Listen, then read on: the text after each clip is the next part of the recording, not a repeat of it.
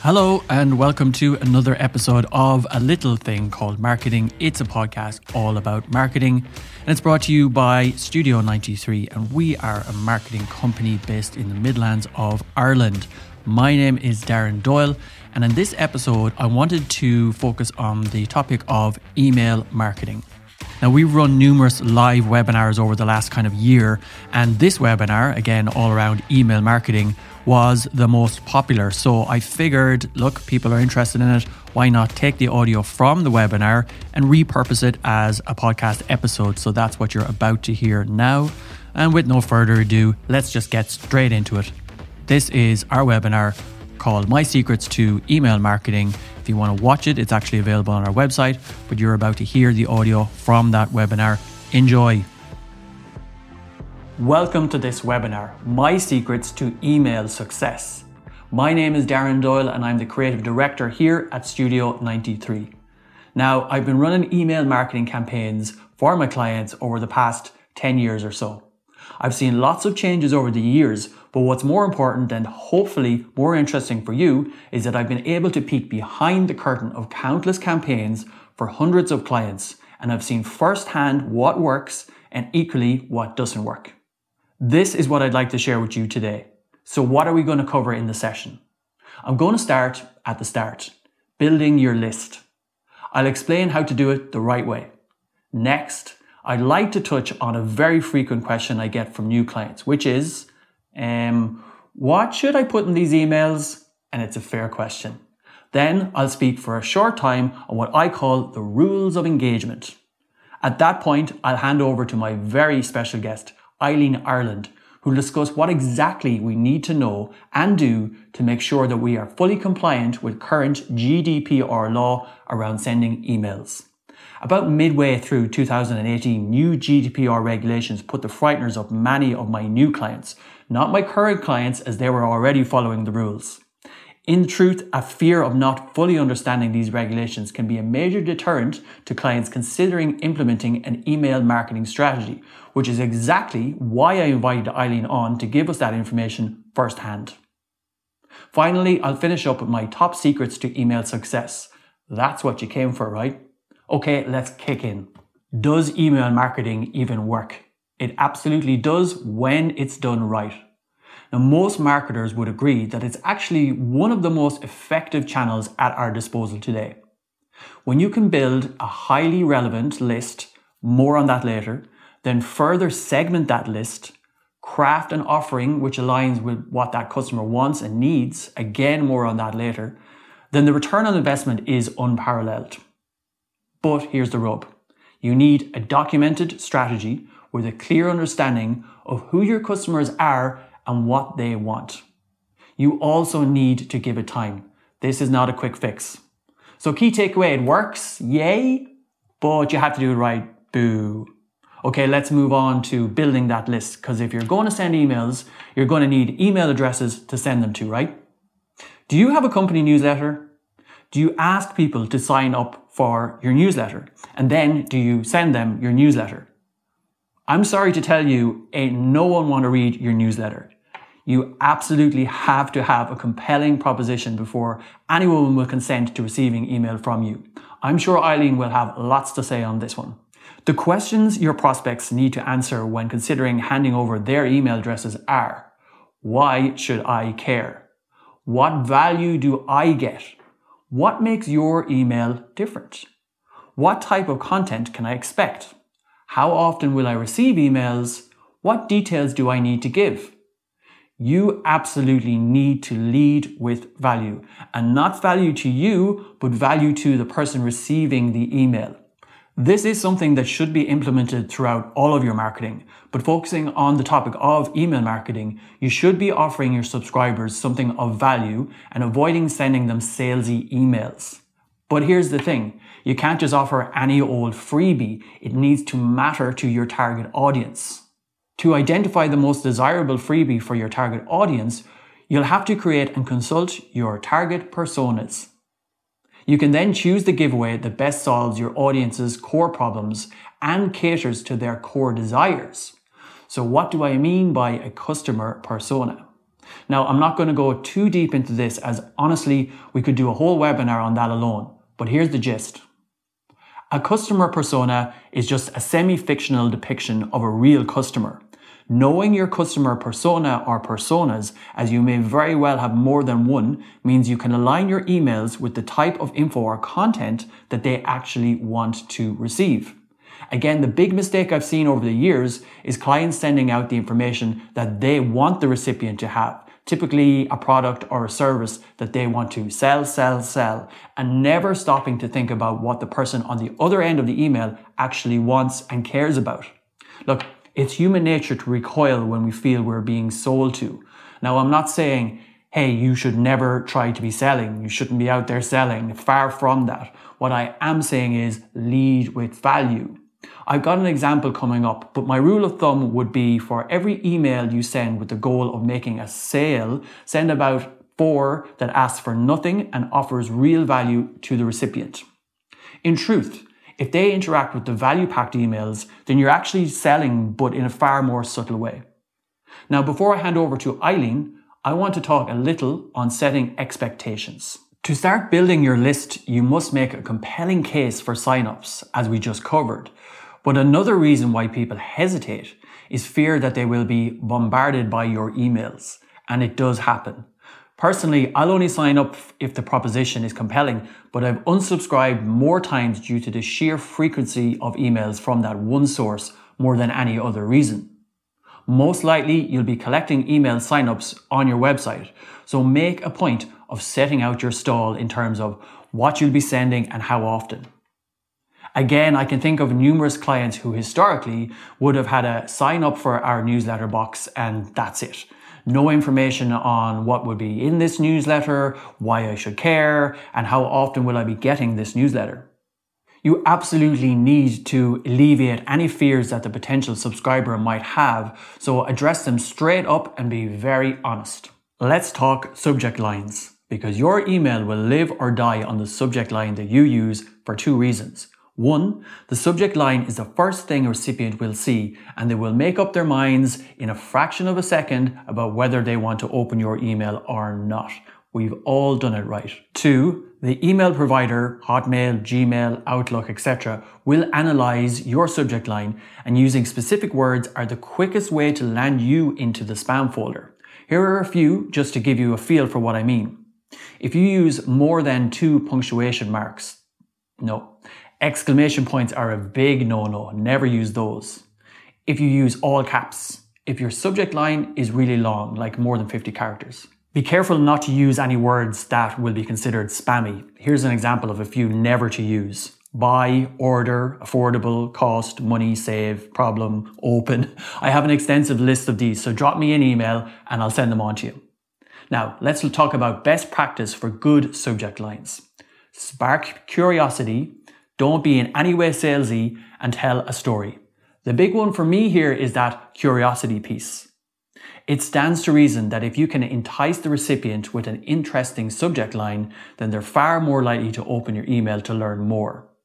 To be very clear, I'm not encouraging any attempt to trick the reader. That will just annoy them. But what I would say is you should try to put some thought into how you can spark their curiosity, and you'll see a sizable bump in your email open rate.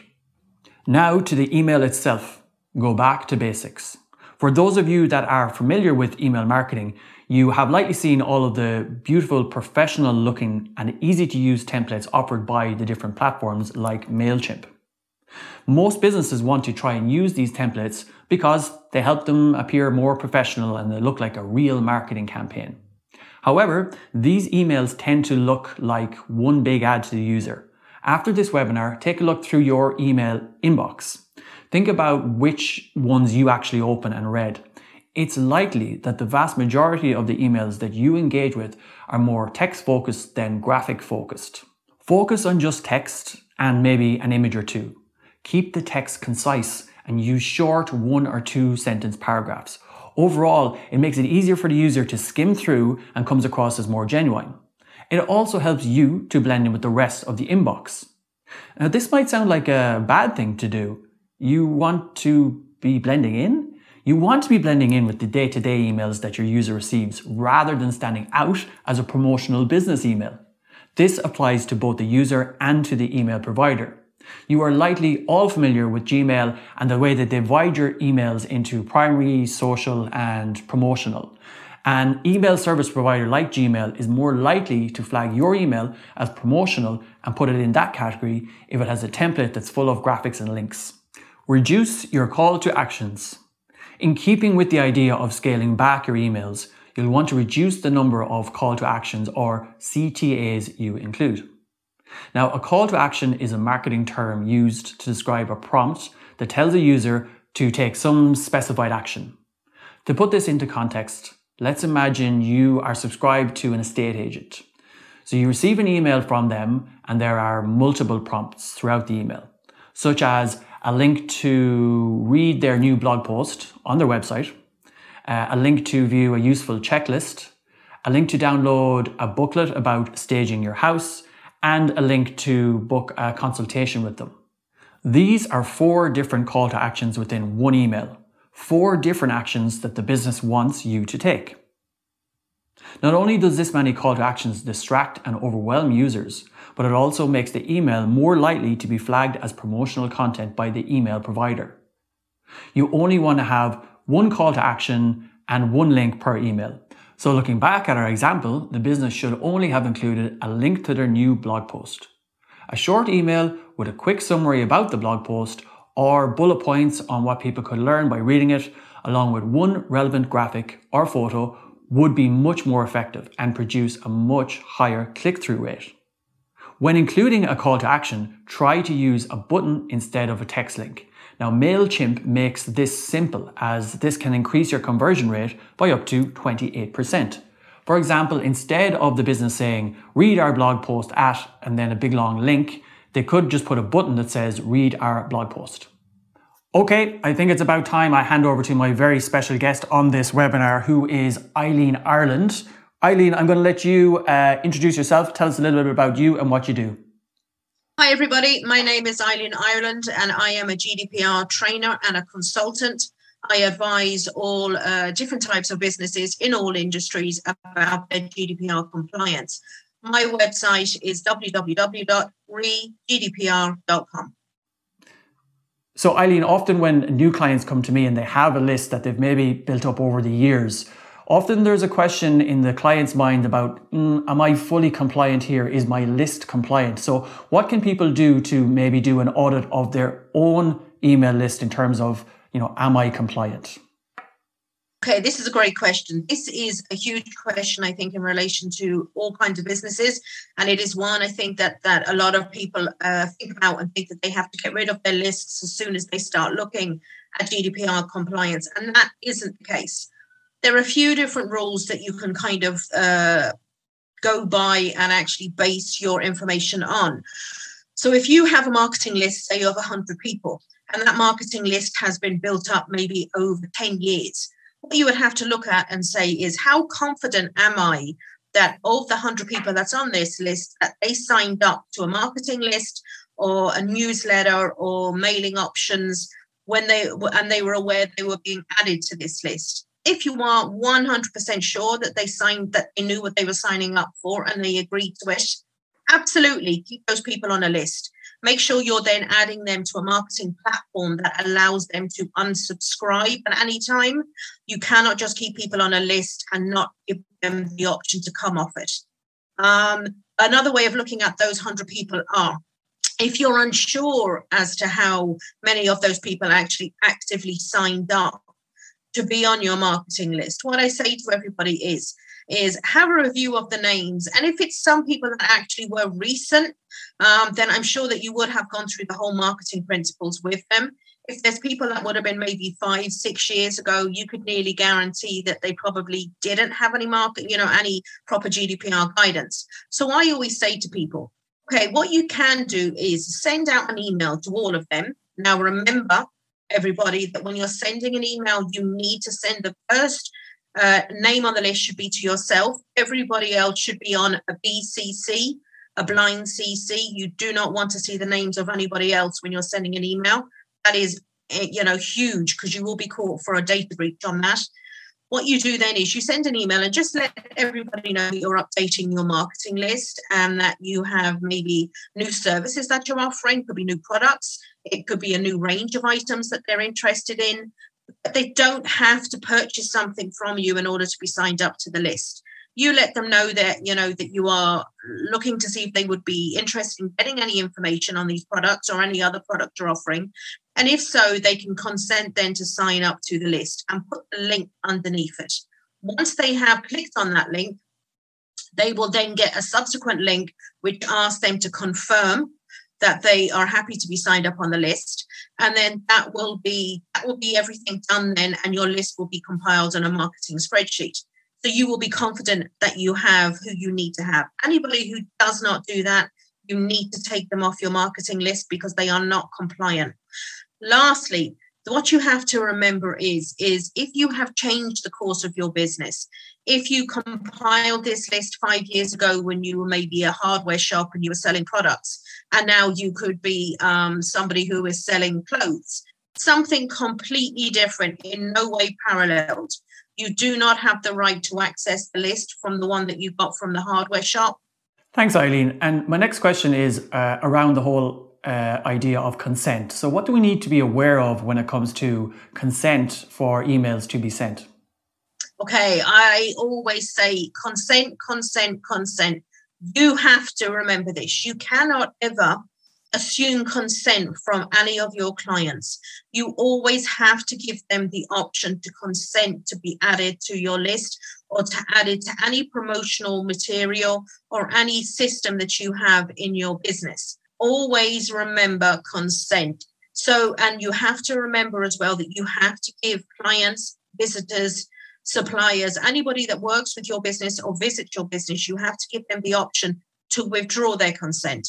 So Eileen, up until now on this webinar, I've mentioned MailChimp a couple of times, and I think MailChimp does automatically allow you to have that unsubscribe button at the bottom. So do you want to just reiterate how important that is, that people can leave their list easily? Absolutely. MailChimp would definitely be one of the platforms I would recommend.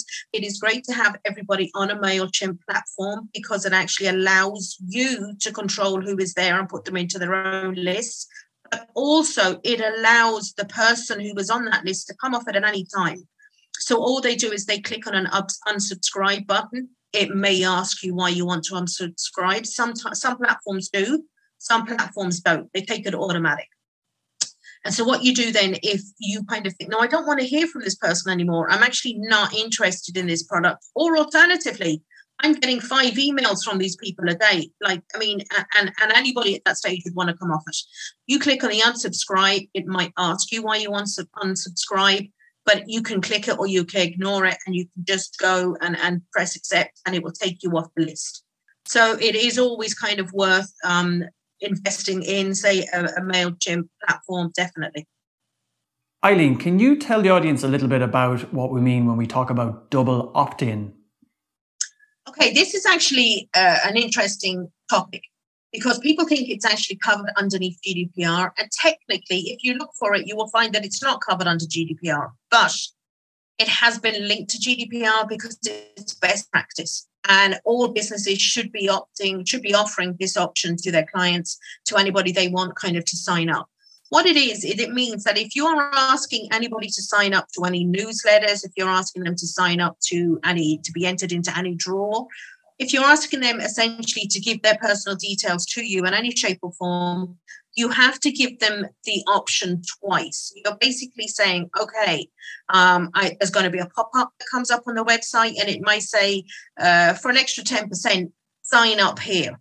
So what you do is, and in most times, it will tell you to give your first name and your last name and your email address. If it asks for anything more than that, please step away because they are harvesting your information, and you do not need to provide that. So I would always be dubious of any websites that are doing that. What you do then is you provide that information and you click enter. You will then get an email straight away. It is as quick as anything. It's an email straight away into the email box that you've provided. It will then ask you to click on that email if you would like to be added to the list, to the mailing list. It will tell you the name of the company. And you click on that.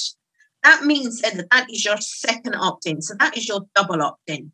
All the marketing platforms like MailChimp, they will be offering that. They also will tell you as well to maybe add the email address to your address book, or to maybe mark it so that it's not spam, just to avoid you missing out on whatever special offers or what information they're sending to you. What happens then is that your email address is added to the marketing list that has been established by that company underneath that platform, and they're able to then send you out information that is relevant to what you've signed up for. Eileen, thank you so much for your contribution to this webinar. I definitely couldn't have covered that myself. For anyone out there that's interested in talking to Eileen about any of the subjects she's already talked about here, her email is here somewhere on the screen. Reach out to her. I'm sure she'll be more than happy to come back to you and help you any way she can. And with that, let's move on to the next section. Next, automate everything. One incredibly useful feature that many businesses don't take advantage of enough is automations. The way these work is that you set up a series of emails and triggers for those emails ahead of time, and then they automatically send themselves. Again, MailChimp makes this very easy to set up.